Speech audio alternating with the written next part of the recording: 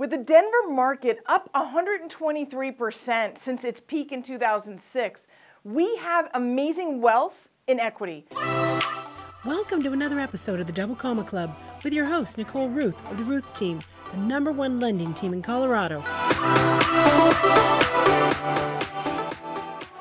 want to talk about that. How do you tap into that wealth of equity?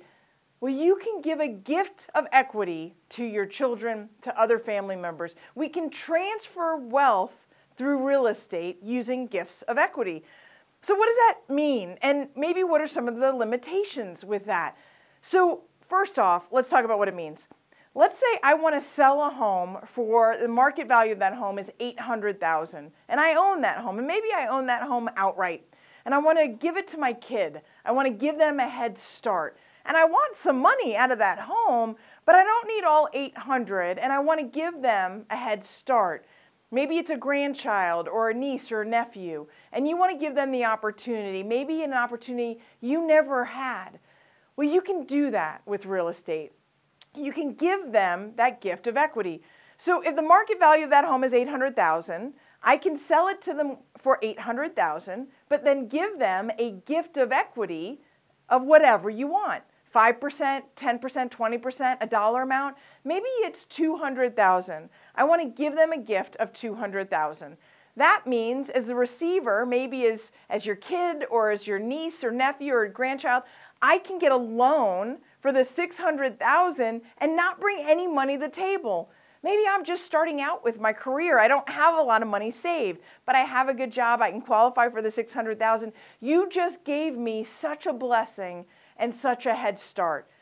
But I need to know there's some limitations depending on the loan program I use.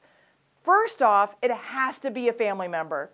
FHA does allow gifts that are either from a close friend or an employer even, but in this case, a gift of equity, not just a gift of a check, needs to come from a family member.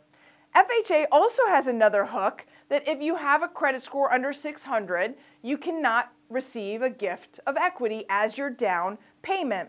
You have to still bring your down payment.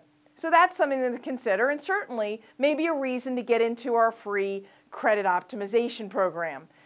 So let's talk about VA, because VA has a benefit that if I can put a little money down, I get a reduced funding fee. Now, if you have any disability, you have no funding fee, so that becomes irrelevant. But if you're not disabled, even 0%, you have a funding fee. And if you put 5% down or more, that funding fee is reduced. A gift of equity does not go towards that. You will still pay whatever the full funding fee is for your situation. And then conventional. Conventional has a situation where the borrower typically needs to bring their own minimum funds. And a lot of times that's 5% or even 3% for first-time homebuyers. Well, the gift of equity needs to be a minimum of 20% down in order for the buyer not to bring any of their own money. FHA and VA don't require that. The gift can be just the minimum down. But in the case of conventional, the buyer still has to bring, say, 5% down if the giver of the gift is only giving 10%. But if the gift is more than 20% of the purchase price, the buyer can bring no money of their own. So there are some fantastic opportunities in today's real estate market to continue generational wealth.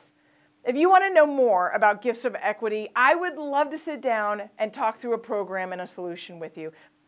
My name is Nicole Ruth with the Ruth Team, and we'd love to go to work for you. You've been listening to the Double Comma Club. Never miss an episode. Subscribe at thedoublecommaclub.com to hear more success stories and to get free tips on how you can get on the path to becoming a millionaire through real estate at any age. Remember, visit thedoublecommaclub.com and subscribe.